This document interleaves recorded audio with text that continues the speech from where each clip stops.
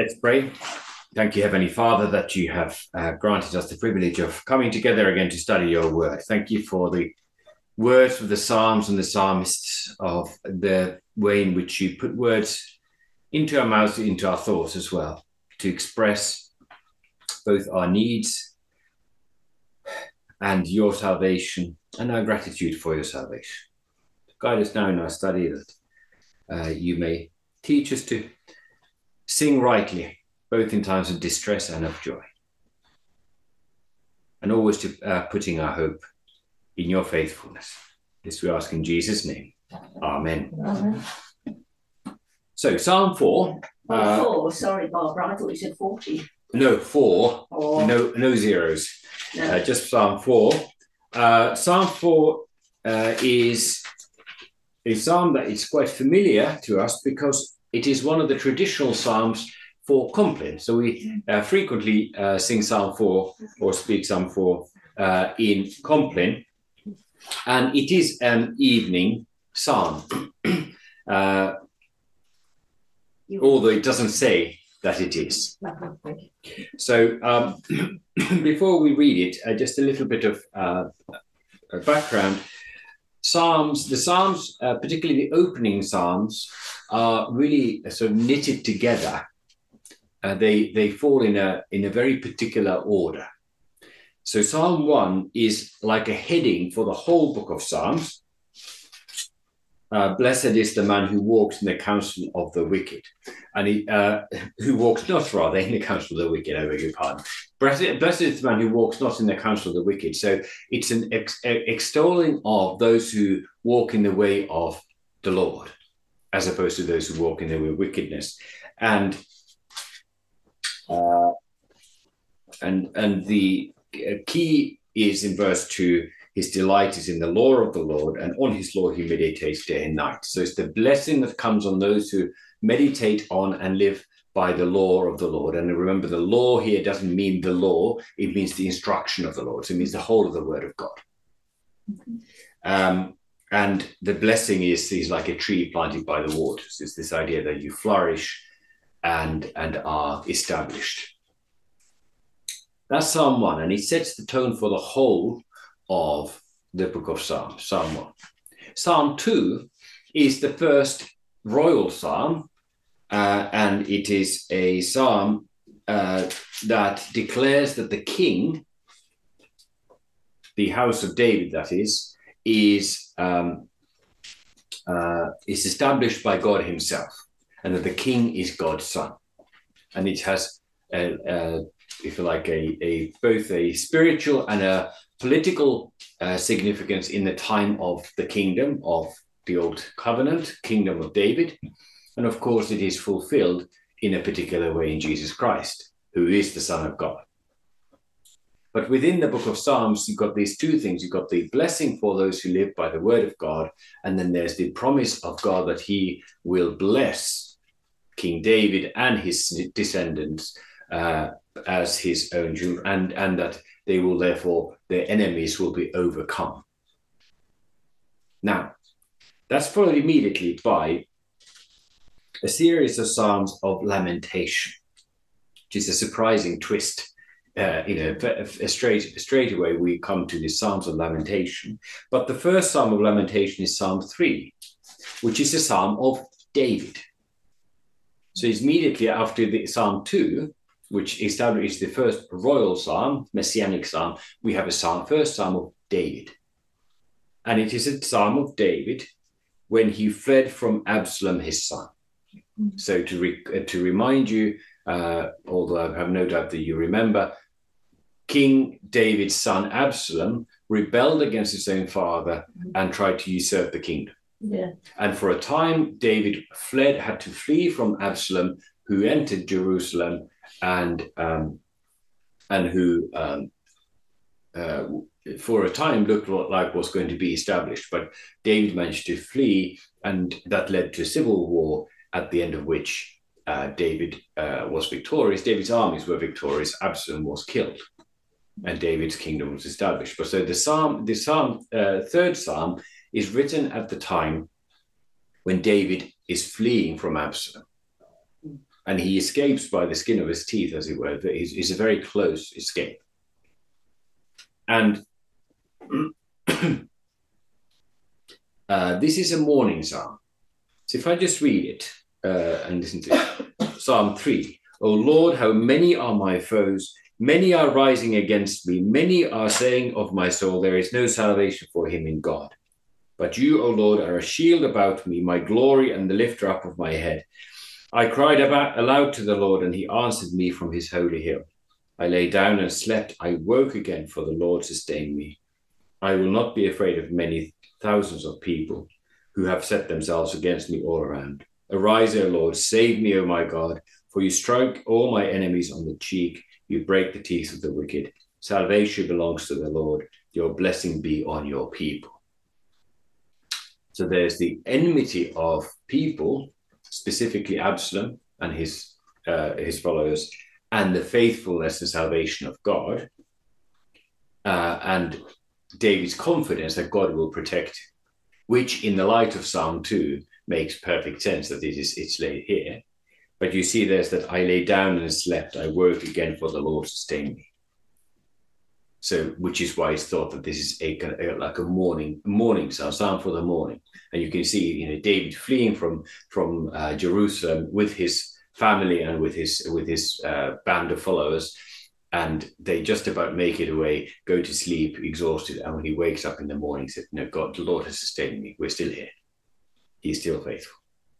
So that's before Psalm 4. Whereas Psalm 4 it's also a psalm of David, doesn't have a temporal indication, doesn't tell us when it was written. But when we read Psalm 4, you will see that it's very similar in key ways to Psalm 3.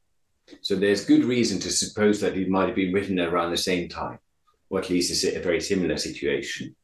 And its tone and the wording suggests that it's an evening psalm. So the Psalm 3 was for the morning, Psalm 4 for the evening, which is one reason why it is one of the psalms that is sung at Compline at the end of the day. So that's just by way of brief background. Some of this, we will kind of draw some of those parallel similarities as we go along. But for now, we need to just read the psalm. Rosemary, could you read the first 3 verses? Carol, would you read the second half from 4 to the end? Answer me when I call, O God of my righteousness.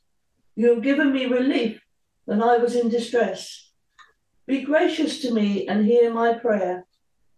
O men, how long shall my honour be turned into shame? How long will you love vain words and seek after lies?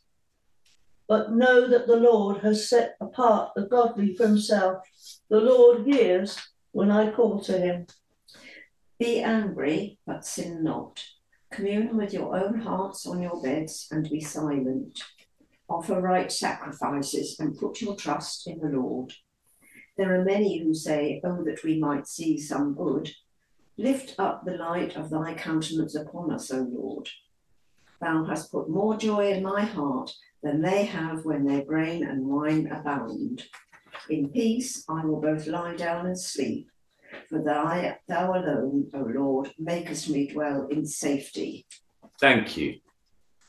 So I hope you can see there that why it's thought is an evening psalm. It's about lying down and going to sleep.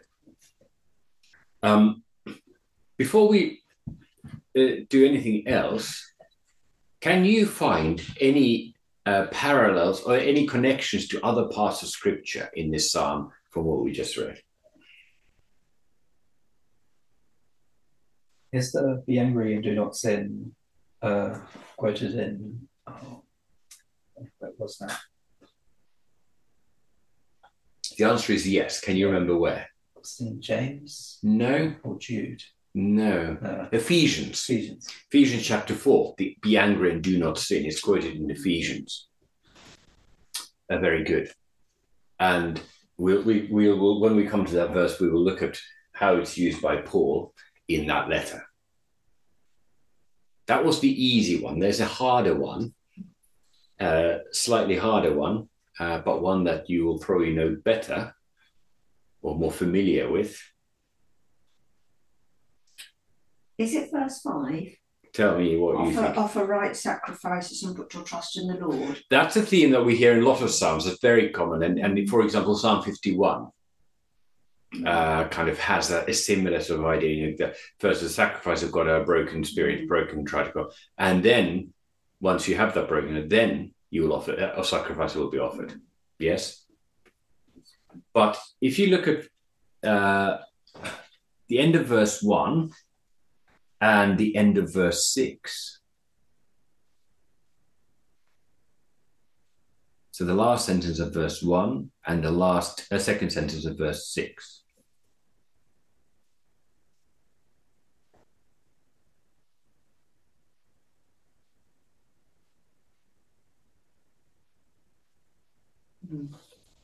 Be gracious to me, lift up your light of your face. Or if we say light of their countenance. Ring any bells? It's the ironic blessing, the blessing at the end of the service that we have at the very end of the service. The Lord bless thee and keep you. Lord make his face to shine up, make his face to shine upon you and be gracious to you. So it's the second stanza, if you like, of the Aaronic blessing. And the Aaronic blessing, which is from Numbers 6, end of Numbers 6, is the blessing that the priests are to bless the people of Israel with by placing the name of the Lord upon them. We'll come back to that as well a little bit more when we think about what that tells us in this context as a Psalm of David. Good. So it is, first of all, it is a psalm that is to the choir master, director of music, and to be played with string instruments. And it's a Psalm of David. That's the heading in the Hebrew text, and that's verse 1. The heading always is verse 1. Was it harps they played in those days? Any stringed instruments. So they're translated sometimes harps, sometimes lyres, but there also might have been bowed string instruments as well.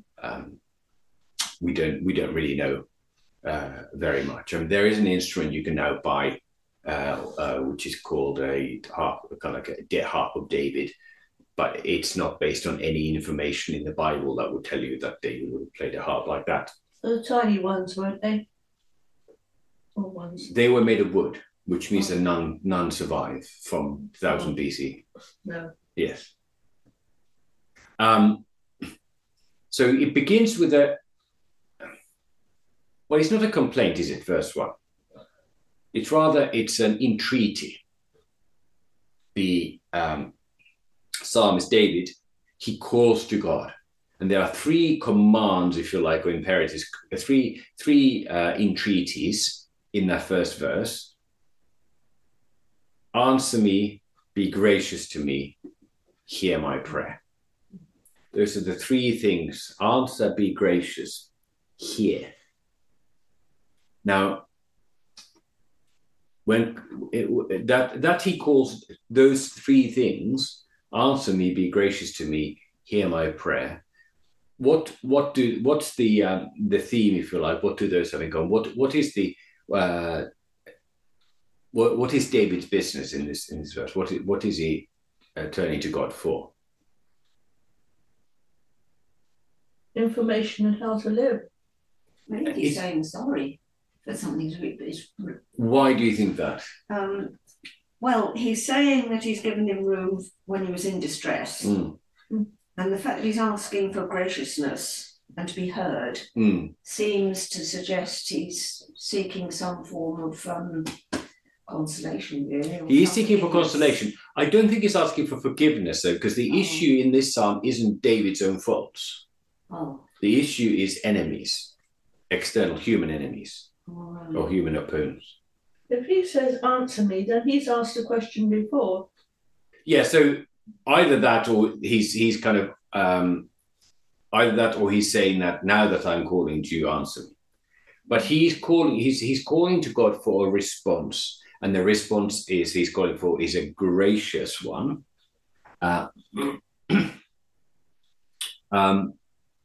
And he calls him the God of my righteousness. which is a sort of very Hebrew way of saying God of my righteousness. Just like we have just before we had in Psalm 3 verse 4, we said he answered me from his holy hill. The Hebrew there actually is the hill of his holiness. So God of my righteousness can mean two things. It could be literally God of my righteousness in the sense that God who's the source of my righteousness, or it could actually mean my righteous God. Now, of course, there's very little difference between those two because our righteousness is also from God. But he's appealing to God's righteousness. And given that we've just had Psalm 2, now, obviously, we're not suggesting that David kind of has had Psalms 1 and 2 and said, oh, now we're here. We've got to Psalm 4 now. That's obviously not the narrative of David's life, but the knowledge that God has given David these promises, made all these promises. And the promise to David specifically was that was God's blessing, which will be seen in the permanence and stability of his throne. And now David's on the run. And so calling to God of my righteousness, he's appealing to what? He's appealing to God's promises. And this is the first very important point that I'd like to draw out of this. Even when David is in trouble and he seems that his enemies are winning, even when he's, if you like, in a situation that calls for a complaint, his response is to turn to God. So when it seems that God is far away or that God's promises are not currently being fulfilled, but something else is happening, his first thing is to turn to God and to appeal to his righteousness. That is, when we say God is righteous, we're saying that God is just, he is true. That the word for righteousness, it's kind of very mundane roots, are in, or the earliest inscription outside the Bible, earliest kind of surviving text to do, which uses this word righteousness, actually comes from some weights and measures that were found by archaeologists in the ground, and they were certified as being righteous. My collection has got my right. Yes. But I'll come to that in just a moment. Yes. The right way or whatever. Yeah, I'll come to that in just a moment. Right. But the idea of a righteous measure or righteous weight is that it says 2 pounds and it actually is 2 pounds. It says a pint and it is a pint. So that it doesn't lie. It doesn't tell you something that isn't true. It's not deceptive. And so calling God of my righteousness, or calling God righteous, is to say what he says this and he does this. His words and his actions, they match together. His promises and the fulfillment of those promises are the one and the same. There is no deception along the way. There's no deviation. Now that then gets expanded, of course, in meaning far, far beyond just, that kind of, and so it comes to mean justice or right. So it can mean, we could say God of my right, in that sense, in other words, that it is from God that I expect justice. Yeah. Or it can, as I said, it can mean simply to refer to God's own righteousness, not my rights, but God's truthfulness. But those two things belong together because God is the one who has made the promises in the first instance. And this is really important. This kind of becomes the theme. This is the theme, the thread that runs through the whole letter to the Romans, is that God is righteous. And he remains righteous, regardless of whatever circumstances we find ourselves in. So the big question of why if Jesus came to be the Messiah, the Christ, Savior of Israel, why is it that the majority of Israel have rejected him and don't believe in him? Has God not kept his promises? And Paul's gospel is, no, God remains righteous. Or if Christians look at their circumstances like Romans 8, they're suffering. And they seem to be not to be enjoying God's blessing, but rather hardship. This is both in chapter 5 and chapter 8. And then God remains righteous. So it's this righteousness of God, which is therefore also my hope, because then when it comes to my sins, God remains righteous, not in the manner of exacting justice for my sins, but Christ is the righteousness of God. And in his righteousness, which precedes my sins, God has given Christ to take away my sins. So we are now justified. That is to me, declared righteous. I'm declared righteous through faith in Christ because God is righteous. So it's the whole, the center and the ground of everything is the immovable, unshakable, entirely untrustworthy righteousness of God, that God remains true. And therefore I will receive my right in the end. It's like what we've been learning in our Bible study in Revelation. We may have to wait for the ultimate justice, but it will come. And the ultimate justice is the redemption of those who are marked by the mark of God and the Lamb. And he already declares, you have given me relief when I was in distress. So very literally, he says, you have given me room when I was being squeezed. So this idea of this affliction is like, imagine that you're being squeezed or squashed or you're being like you might sometimes do, when you're being tortured and you're just kind of being, you're being weighed down, and then God creates room. Because God has given us a space and room. In other words, relief in distress. He has already done this. We know this because if you think of the story of David and Saul, they came very close to perishing at the hands of Saul, and even though it seemed like he was being squeezed out of space, God made room for him. And so on the basis of his past actions, he says, be gracious to me. And this this graciousness is translated into the Greek as be compassionate.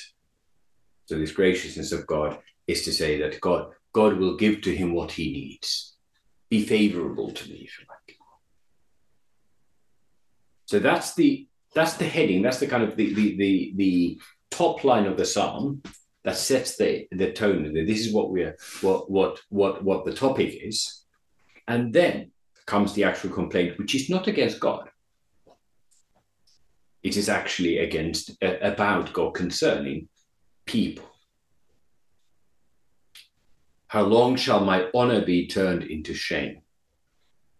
So again, in the historical circumstances, David, the king of Israel, is now a fugitive, and he has lost his honor and his glory. And in fact, we know what Absalom. One of the first things that Absalom does when he takes over Jerusalem, David has left 10 concubines to look after the palace, and Absalom takes them, sets up a tent on the roof of his house so that everybody can see, and he lies down with his concubines, come and say, "I have taken possession of my father's house," by taking possession of his concubines.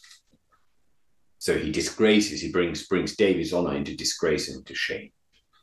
And of course, in shame and honor are the kind of the major currency of social relations in that world. If you lose your honor, you lose everything.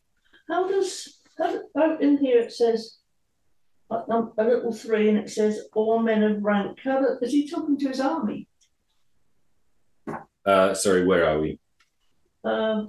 Chapter 2, O men, how long shall my honor? Oh, I see. It's got a little 3, and it says of men of rank, which would mean army. Well, it's a bit odd.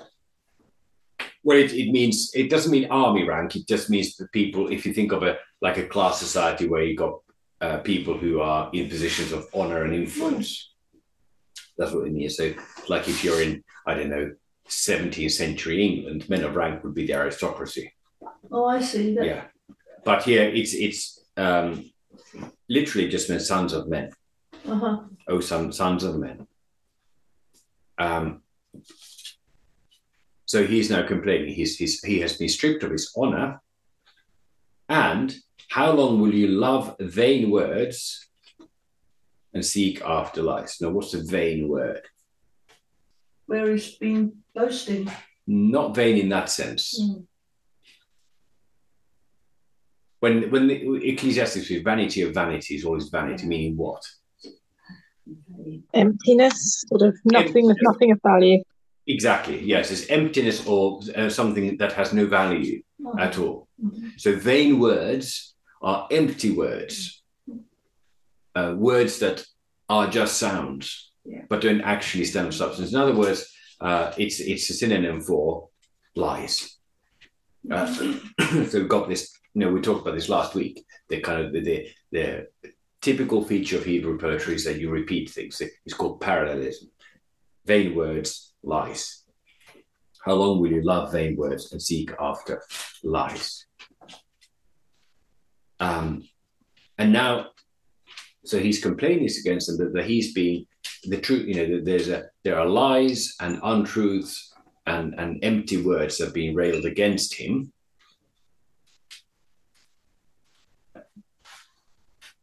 And he turns against them his confidence and his hope. Know that the Lord has set apart the godly for himself. The Lord hears when I call to him. So say, you think you're winning, I've got God on my side. Yeah. And so that's the setup. So even in his complaint, even in his trouble, he doesn't see the outcome of his trouble. He's calling for help, but he turns against his enemies and said, God is on my side. And he hears when I call him. Now, there's a little bit of linguistic difficulty in verse 3. First of all, well, not difficulty, but just importance of understanding rightly what's being said. So first of all, it said to know that the Lord has set apart the godly for himself. And again, the word godly here is an English word that has the word God in it, translating a Hebrew word that does not have the word God in it. We had this before when we were looking at some of the New Testament writings as well, where we have godliness, not referring to, and do you remember what the word was? I said, whenever you see godly, what's the other word they should be thinking of? Anyone remember? Right. Pious. Oh. Pious. It's actually, the Hebrew word has its root meaning in kindness. So the word that's sometimes translated loving kindness or steadfast love is chesed, and a godly person is chassid. So somebody who has chesed, the idea, the origin of the word is in that, but the idea is really that you're a pious person, a devout person. In other words, one who is dedicated to the will of God as opposed to the lies and empty words of men. There is another way of translating this. And there are one or two English translations that do this and some other languages, but it's sometimes translated as not know that the Lord has set apart the godly for himself, but they know that God is wonderful towards his pious ones. I won't go into why that is. All our translations kind of say, no, that the Lord has set apart the godly for himself. We'll stick with that. But this idea, and the key idea there again, is the work of God. So he doesn't say, I'm confident because I know that God likes people like me. What's the key action? What's the ground of confidence in verse 3? Yes. Before that, why is he confident that God will hear him?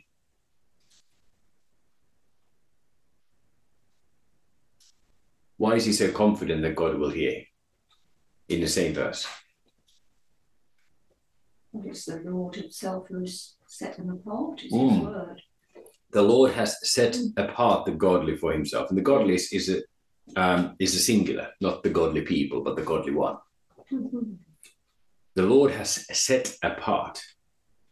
Now, it's not the same word as the word for holy, but that's what holiness means, is that where God sets them apart. So God has, if you like, specifically selected the pious one, the devout one, for himself.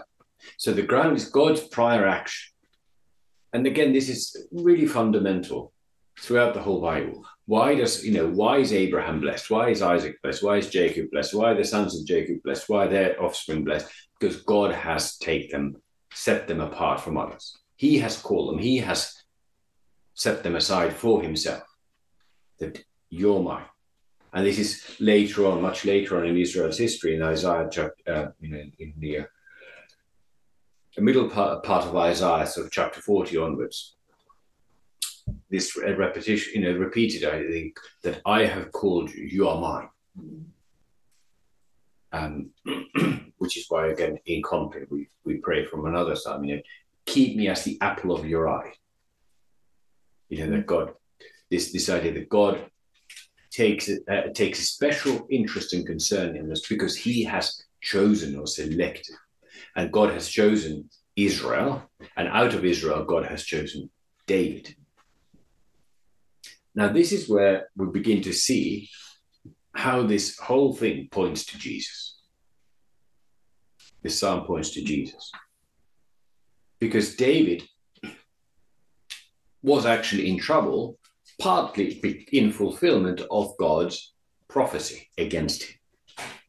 If you remember, if you ask yourself, why was Absalom successful against David at all? Why did Absalom rise against David? Why was he very nearly successful? Why did David come within an inch of losing the kingdom and his life probably?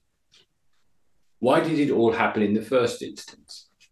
And the one-word answer is Bathsheba. Yeah. It's not meaning that it's Bathsheba's fault, but because of what David did to Bathsheba and Uriah. And it's as a consequence of that God allowed these things to happen. So God made this promise, but he made, in a sense, he allowed David to squeal and to suffer these things because of his own sin. So David was godly, devout, pious, but far from perfectly so. But this is where we go back to verse 1. Be gracious to me and hear my prayer. And then a bit later on, lift up the light of your face upon us, O Lord. Which take us right back to the Aaronic benediction. As I said, the Lord bless you and keep you. The Lord make his face to shine upon you and be gracious to you. The Lord lift up his countenance upon you and give you peace. Now, it's the placing of the name of God upon the people of God. That blessing. Specifically, God, Lord says, thus shall they place my name upon them, Israel. And it's a threefold benediction. The Lord bless you and keep you. The Lord make his face to shine upon you and be gracious to you. The Lord lift up his countenance upon you and give you peace. Now, when we meditate on that reality, we think about that reality. We've got a threefold blessing with three different, three pairs of particular blessings. Bless you and keep you. Make his face to shine upon you and be gracious to you. Lift up his countenance upon you and give you peace. And we say, this is the name of the Lord being placed, a name of God being placed upon the people of Israel. And we look at then connect that to the Lord setting apart the pious or faithful or the godly one for himself. We shouldn't find it difficult to see how this all points actually to Jesus, who is the godly one, the one that God has set apart for himself. He is entirely godly, entirely devout and pious. And the second, we know that, David didn't have this detailed knowledge that we have been given through Scripture, but Jesus, who is the second person of the Trinity.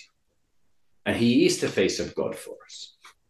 When we look into the face of Jesus, who is, Scripture says, the image of the invisible God, he's the one who when Moses is asked to see God's face, and God says, you cannot see my face, and he gets to see the back of God as the glory of God passes by. But on the Mount of Transfiguration, Moses looks into the face of Jesus. on another mountain. So he is the face of God, and he is the one who ultimately brings us the grace of God by his innocent life, his suffering, his death, his resurrection. And so when we say the Lord lift up his countenance, blessing people and make his face to shine upon you and be gracious to you. It's another way of saying the Lord give you Jesus. Because when the face of Jesus shines, and we think of the shining face of Jesus, again, the transfiguration, and then the glorious Jesus in the book of Revelation, so much so that we're told that in new creation, there'll be no sun because God, we're in the presence of God. That's enough light for us there. That we are looking at the setting apart of the devout, of the pious, of the godly for himself is being done in Jesus. And of course, God himself has taken us and chosen us and set us apart, each of us individually and the whole church collectively. So when we are, and here we come right back to baptism yet again. What happens in our baptism? We are baptized in the name of the Father and of the Son and of the Holy Spirit. And by that, again, there's that triple name of God, which in the blessing is the Lord, the Lord, the Lord, and now it's Father, Son, and Holy Spirit, to whom the angels sing, all the seraphim sing, holy, holy, holy. That name is placed on us, and we are set apart. And therefore, when we tease these things out and look at them in context, say, just like for David here, for us even more, in the second David, in the perfect David, the true king of Israel, king of whom David was only a forerunner, the true anointed one, Jesus, the ground of our confidence is in God's grace and his blessing and his protection and his care, including against our enemies, is that God has set us apart for himself in Christ. And therefore, all the shame that the world might heap on us to deprive us of our honor because of our confession of the truth of God, because of our faithfulness to God, our godliness, is an attempt to turn our honor into shame, but it will fail. And the world loves lies instead of the truth, but they will be exposed as lies. And to remember what Satan means, the word Satan. The accuser. He's the accuser, and the devil means the slanderer. So he makes false accusations against us. He says to you, your sins count against you, or he says things like, your sins don't matter, it's fine. He lies, he's a liar, the father of lies. And the question again is to say, well, how long shall my honor be turned into shame? How long will you love vain words and seek after lies? You can say that against the world, you can say that against Satan. But know that the Lord, and remember the Lord here is in capital, all capitals meaning God. More specifically, Lord? Yahweh. Yahweh is the name of God. Yahweh has set apart the godly for himself, the pious for himself. The Lord hears when I call to him. And we as Christians, we know that God hears our prayers because He tells us he will. he tells us he will, specifically when we pray how? In Jesus' name. We ask anything in his name, he will grant it to us. So this whole psalm actually is fulfilled and then re-energized, if you like, given a whole new depth of meaning when we read it in the knowledge of the Son of David, who's Jesus. So that's the confidence. That's both the complaint and the confidence. So we see both the present distress and the confidence that it will be resolved. But the question, of course, is how long? Answer me. be gracious to me, hear my prayer. This sort of impatience, if you like, awaiting, turning to God and appealing to his promises. Now we have a change of voice. It's like a second person comes to speak, and it's all written by David, but it's sort of like a voice outside the sufferer now addresses the sufferer with these words.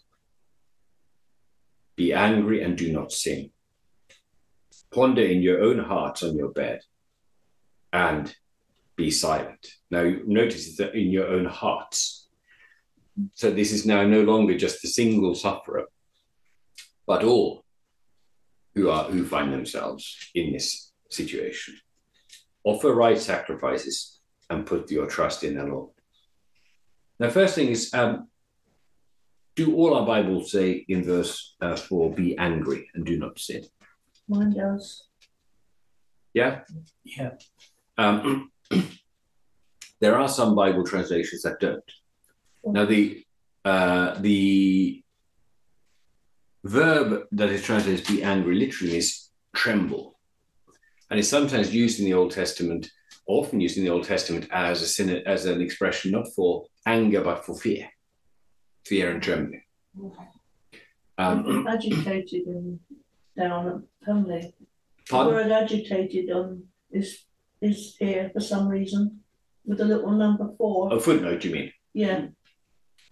Yeah, which is it's an attempt to render in kind of an English equivalent. Trembling in Hebrew, English, if you say someone's agitated, literally means you're moving them about like an old washing machine. Yes. But it expresses an emotional state. So literally, you could translate tremble, and that could be with fear, but it could also mean with anger or agitation. Now, the Greek Old Testament Septuagint translated as angry. Be angry, but do not sin. And that's the verse that gets that's the version then that gets quoted by Paul in Ephesians chapter 4. In a sense, it doesn't. The word itself covers a multitude of emotional states, and we don't necessarily have to. We don't have to necessarily kind of pin our colors to the mast, even those quoted in the New Testament as "Be angry, do not sin," because that Paul uses it for that particular argument. Doesn't mean that all other meanings become invalid. Which is why I quite like that footnote version, be agitated and do not sin. So it's saying, it's now addressing the if you like, the psalmist who's suffering the injustice of his enemies and saying, fine, be agitated, be angry, be tremble, be shaken, but do not sin. What's the counsel there? Ponder in your own hearts on your beds and be silent. Offer right sacrifices and put your trust in the Lord. So what's the solution to the problem of the enemies? If you kind of summarize those two verses, 4 and 5. When things, when you look out the window, look at your newspaper or a news website or the TV or whatever, and you look at the world and say there's all this terrible injustice and the suffering of the innocent and the vicissitudes of the Christian church in many places and the kind of way in which the gospel seems to be marching backwards in this land and ungodliness is right, and paganism is raising its head. What's the solution? According to verses 4 and 5. Let them live sinning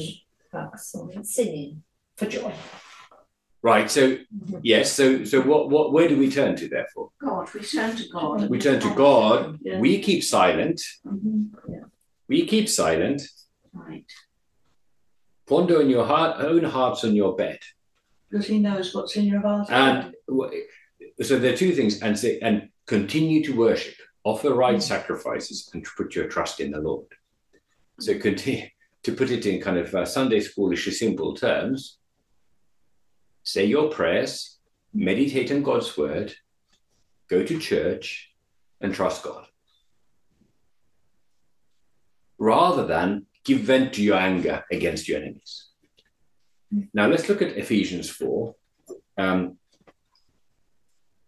which is part of a long section in Ephesians where Paul talks about how the Christians and the Christian church congregation ought to live amongst themselves. And we won't read the whole thing because it takes up all of chapters 4, 5, and 6, essentially. But the key theme is, first of all, if you look at chapter 4, verse 17, page 1193, Rosemary. Oh, right. Verse 17, Carol, could you read that for us? Just verse 17.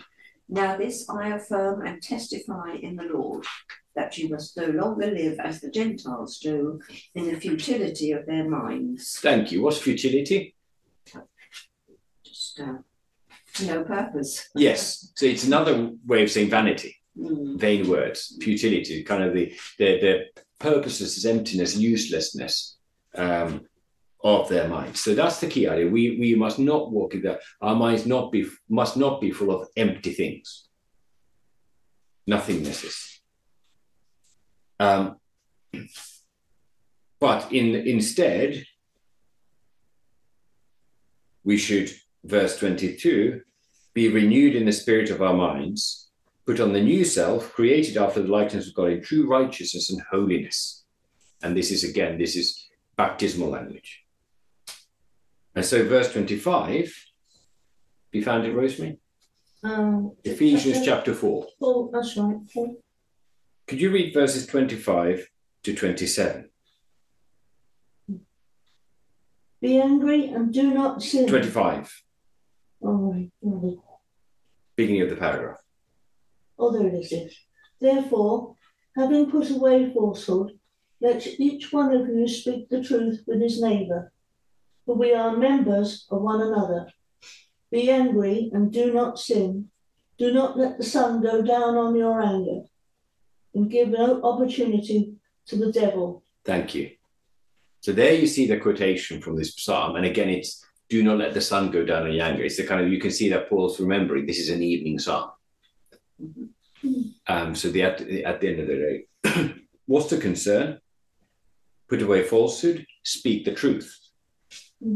How long will you love vain words and seek after lies? So we as God's people live by true words. Even later on in chapter 6, the part of the armor of God is the belt of truth. And it says, be angry and do not sin. Now, what does it mean to say, be angry and do not sin? Obviously, he's not commanding us to be angry.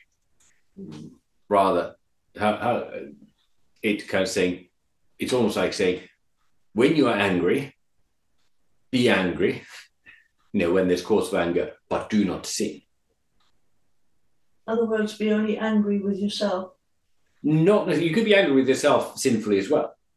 So what does it mean to be angry and not sin? Give me an example of somebody in the Bible who's angry and did not sin. Jesus. Jesus when? The overturning of the tables. Right. So Jesus was angry. Why was he angry? Because What made him angry? things are going wrong, people doing things in the wrong place, Selling. the wrong things. Right. Selling money. Yeah, so that was the cause. So why did that make him angry? Because it was God's house and that shouldn't go on in God's house. Right. So in other words, he was angry at sin. Yeah. Now, God is angry from time to time. Ask the people of Sodom and Gomorrah, for example, Yeah. or the people in the time of Noah. God too is angry. What is God angry at? Sin. Sin and unrighteousness. God is angry at unbelief. God is angry when Israel do not put their trust in him, but they put their trust in princes or in political alliances or false gods. God is angry when the rich oppress the poor and the powerful oppress the weak. And immorality. Of all kinds. Mm. Which is why, if you look at, we don't need to turn to it, but another psalm that we sometimes sing is Psalm 146. The Lord sets the prisoners free. The Lord opens the eyes of the blind. The Lord lifts up those who are bowed down. The Lord loves the righteous. The Lord watches over the sojourners. He upholds the widow and the fatherless, but the way of the wicked he brings to ruin. And so God has a real concern for righteousness and justice and for truth, and therefore for right faith. And when these are missing, God is angry. So when he says, be angry and do not sin, what are we being taught? Not to let sin get the better of us if possible. Well, yes. So first of all, in our anger, Not Now, when does it? When might our anger be sinful? When you've seen other people sin? Why would that make it us sinful in being angry at that? When will we sin in our anger? if we retaliate against something, Why is that sinful? because that's not what God wants us to do. Why not? I'm drilling down now. Because he said he will put right the injustices. He will rain down vengeance on people. It's not our job. Yeah, vengeance belongs to the Lord, not to us. Vengeance belongs to the Lord and not to us. And therefore we do not, if we start taking vengeance, because then we are taking over from God.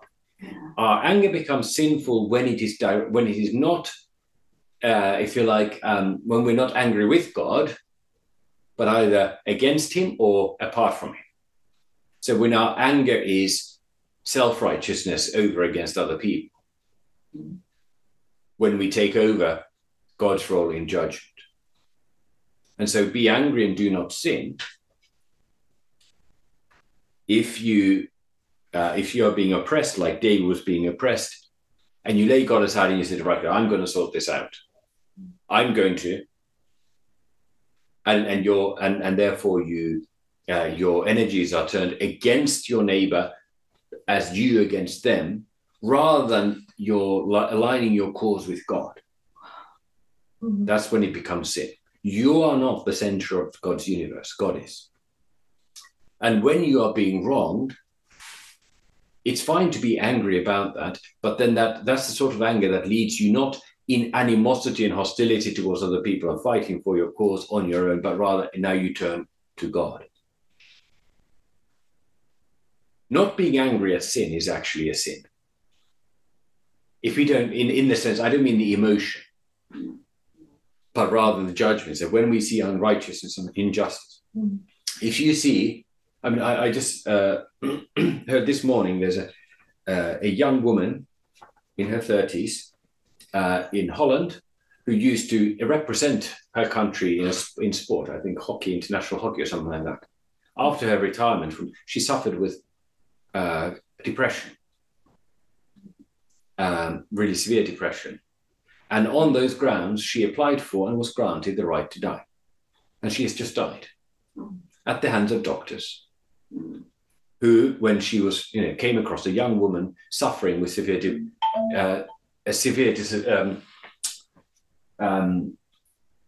depression and wanted to die, instead of helping her, they said, okay, fine, we'll let you die and help you die.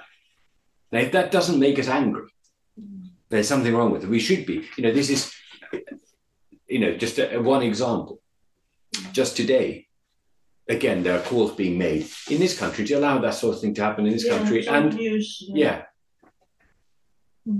we must, we should be filled with righteous anger. Let's say, recognize it as evil, call it as evil.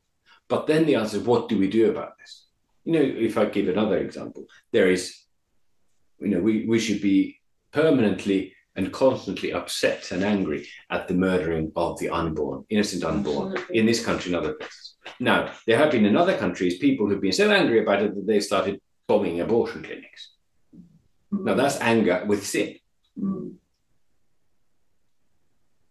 But rather, what do? We do what we can do within the bounds of God's law. We pray, and we do what we can when we can, but entrust the matter to the Lord above all. So be angry and do not sin. And Paul says, do not let the sun go down on your anger.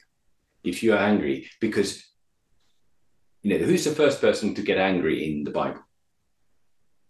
The very first person to get angry in the Bible. Adam? No. Cain. Cain. Oh, yeah. Cain was angry. Why was Cain angry? Because he was envious.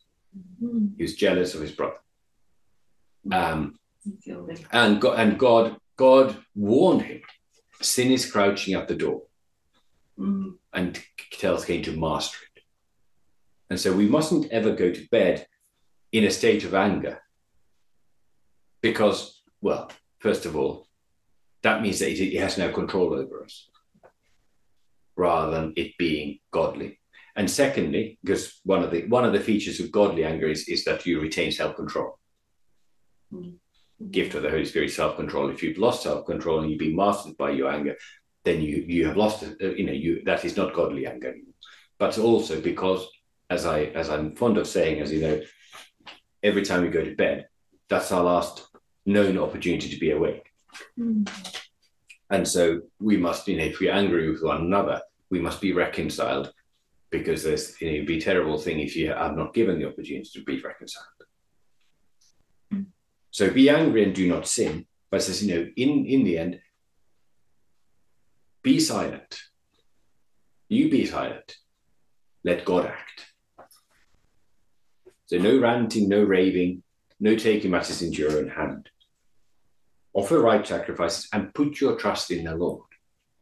So continue to entrust yourself to God, worship him, pray, meditate on his word. There are many who say, verse 6, who will show us some good?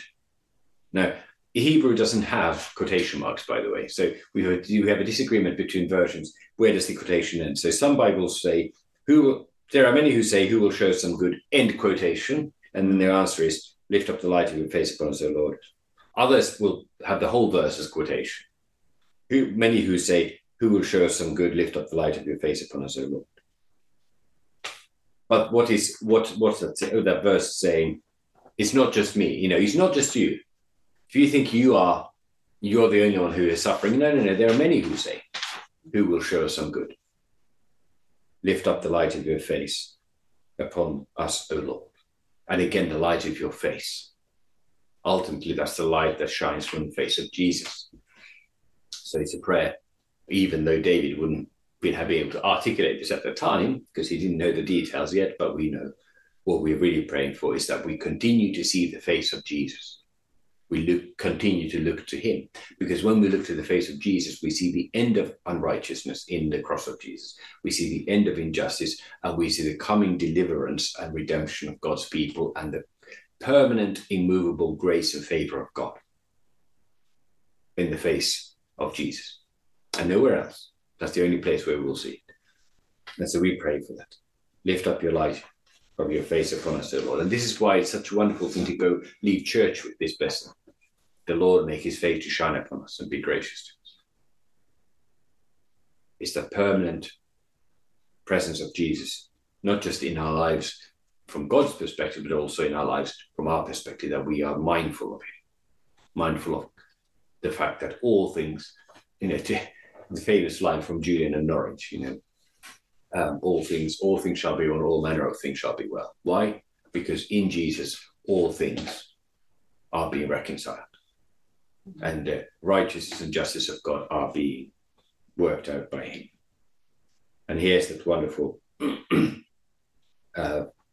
wonderful prayer. You have put more joy in my heart than they have when they grain of wine abound. So when they have plenty of everything, they are rich, they are satisfied, they're full, and they've got so much wine that they can make themselves merry till next year. You think, all is well. Well, you have put more joy in my heart than all the riches of the world. Blessed are the poor, for they shall inherit the earth. Because Christ, ultimately all things belong to God. All things belong to his Messiah, to Christ, to Jesus. And so in him we have all the riches that there are, and far more than that, more than the world can give. God and his word, God in his promise, God in his presence, God in his gifts, in his grace, in his favor. We have more joy than the world can ever accumulate. And therefore also whatever sorrows the world brings about will be far outweighed ultimately by the joys of God's kingdom, which is why Paul doesn't say, be joyful. He says, rejoice in the Lord. And so the voice of the comforter, if you like, concludes with that prayer of praise. So we've had the complaint, voice of David, and then we had the second voice of the comforter. And compare this with the book of Job, where, Job is sort of complaining to God, and his comforters come and they say, it's all your fault. It's all your fault. Get on your knees and sort it out. And God takes a rather dim view. He takes a somewhat dim view of the complaint, but he takes a much dimmer view of the comforters, of those who claim to speak for him. Whereas here we have righteous spokesperson say, entrust yourself to the Lord. You just continue to do your thing. You just continue to worship rightly. You continue to pray and leave it with God, and he will give you joy. And then the voice returns, the first voice, last verse. David concludes this, okay, in peace. And again, that's the third reference to the blessing, Aaronic blessing, peace, give you peace.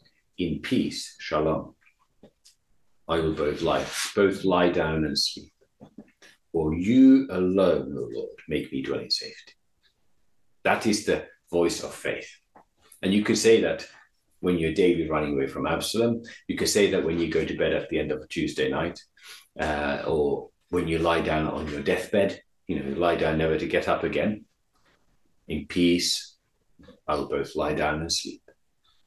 For you alone, you only, no one but you, Lord, Yahweh, make me dwell in safety. No, which is to say both that no one else can, but also that you will. No one than God, no one else than God can do this, but God will do it. You do it, and it's nobody else's work. It's not me who's done it. It's not the government. It's not the police or the army or any other such thing. It's not democracy or Western values. It's the Lord alone.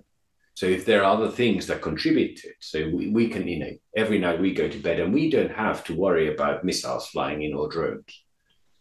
We don't have to worry about terrorists bursting in through our doors, or those hunting terrorists bursting through our doors.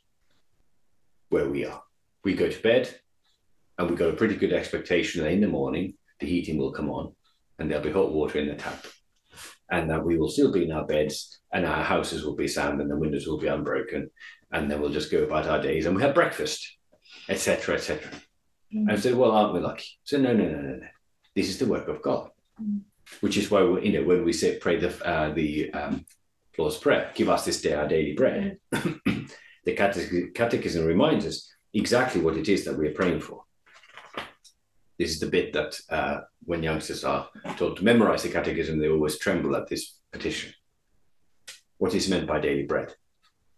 Everything that belongs to the support and needs of the body, such as food, drink, clothing, shoes, house, property, land, animals, money, goods, devout spouse, devout children, devout workers, devout and faithful rulers, good government, good weather, peace, health, discipline, honor, good friends, faithful neighbors, and other such things. Mm. These are all things that God gives to us. So why are we so fortunate? Think of going to bed in Gaza. Think of going to bed in eastern Ukraine. Think of going to bed in places where these things are not like this. What is it that we have here that they don't have? Well, God has granted us. Why us and not them, I don't know. But let's thank him for it while it lasts. He has granted us good government. And if you think that our government is not very good, well, I can tell you it can be a whole lot worse. Mm-hmm. And if you don't believe me, just go and look at how Hamas is running Gaza. Mm-hmm. Okay? Good government, good weather. We don't have a drought. We certainly don't have a drought. Nor is it flooded like Zambia is at the moment. It's flooded, and their crops are just being washed away in Zambia. Mm. Good weather, good government, peace, health, discipline, honor, good friends, faithfulness. We have all these things. God alone can gives these things to us. And therefore, what is the proper response of the godly one, of the pious one? Thanks. Thanksgiving. Yeah. Thanksgiving. And and thanksgiving is one of those things that this psalm has done. What has this psalm done? The psalmist in this, if you just follow the short trip from verse 1 to verse 8, the psalmist David has spoken himself into a state of peaceful trust in God. Mm-hmm. He begins with, answer me, be gracious to me, hear me. And now he says, he's spoken himself by verse 8, he said, in peace I will both lie down. So it's the Lord alone, God alone, who makes me dwell in safety. Mm-hmm. And this is what faith does again. Faith exercises itself by speaking true words. Mm-hmm. So when we give thanks, as I've been recently repeatedly saying, when we give thanks, we are calling to mind what God has given to us. And when we call to mind what has given to us, it puts us in mind of God's faithfulness and goodness, which increases our faith. And then faith then recognizes us being a gift of God, and therefore we give thanks. And it's a virtuous cycle. It's like an upward spiral of thanksgiving leading to strengthening of faith, which leads to greater thanksgiving, and so our faith, by giving thanks, we are mindful of God. And so it's a really good exercise in our prayers to try and list in our minds things to give thanks for. Because we are all by nature, some of us more than others, but we are all by nature pessimistic. The humans for most of history have lived amidst great dangers. And you have to be mindful of all the things that could go wrong, because there are plenty of them. You have to be mindful of not scratching yourself on a rusty nail, because that could kill you. You must be mindful of all the beasts that, the lions or the ostriches or the wolves or the bears or whatever. There's so many dangers. So you have to constantly be mindful of them. And because whatever you're mindful of is what you're concentrating on, that's where your mind dwells. Mm. But that can very quickly lead you to thinking you're all alone and life is terrible. Whereas in fact, our lives are full of blessings. You're looking out for wolves and bears with a functioning pair of eyes, but you take the eyes for granted and forget to give thanks for them. And this is the great thing that the Psalms teach us. We sometimes, if we're in anguish, well, let's talk this thing out. Let's just put this whole thing into perspective of God's promises in His Word, and by doing this, we speak ourselves into calm, because it's not our words. It's not just a kind of form of self-therapy. We're actually reminding ourselves of God's goodness and His promises. So it's a great psalm, like they all are, but there's a great psalm, I think, for teaching us trust and what they call peaceful repose in God's goodness and His faithfulness. And if you were a monk or a nun in a monastery in the Middle Ages, or every night you would sing Psalm 4 as part of your bedtime preparation in Copley. So, any final thoughts, comments, questions? I hope that's been helpful. So when we sing this on Sunday, I hope that it will be helpful to you to at least recall us some of these things. Yeah. Anyone, anything? No? In that case, let's close with prayer. Lord, we thank you now for all the goodness and all your goodness and all your gifts to us, which we enjoy day after day.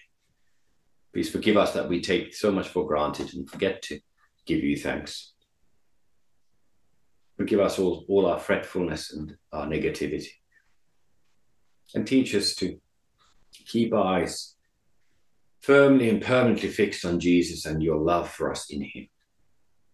That as his grace and his mercy shines into our lives, we might be at peace, trusting in your goodness and in your guidance. We pray that you would hasten his return and the end of all unrighteousness, and the destruction of all that is evil, so that your kingdom of righteousness might be revealed upon this dying and fallen world. And while we wait for Jesus' coming, we pray that his light would shine ever more brightly into the lives of ever more people, also here amongst us. Please give us opportunities to share your love with others, that they might come to know you through your Son, who loved us and gave himself up for us, that in him and his poverty we might have all your riches. And so with the grace of our Lord Jesus Christ, the love of God and the communion of the Holy Spirit be with us all. Amen.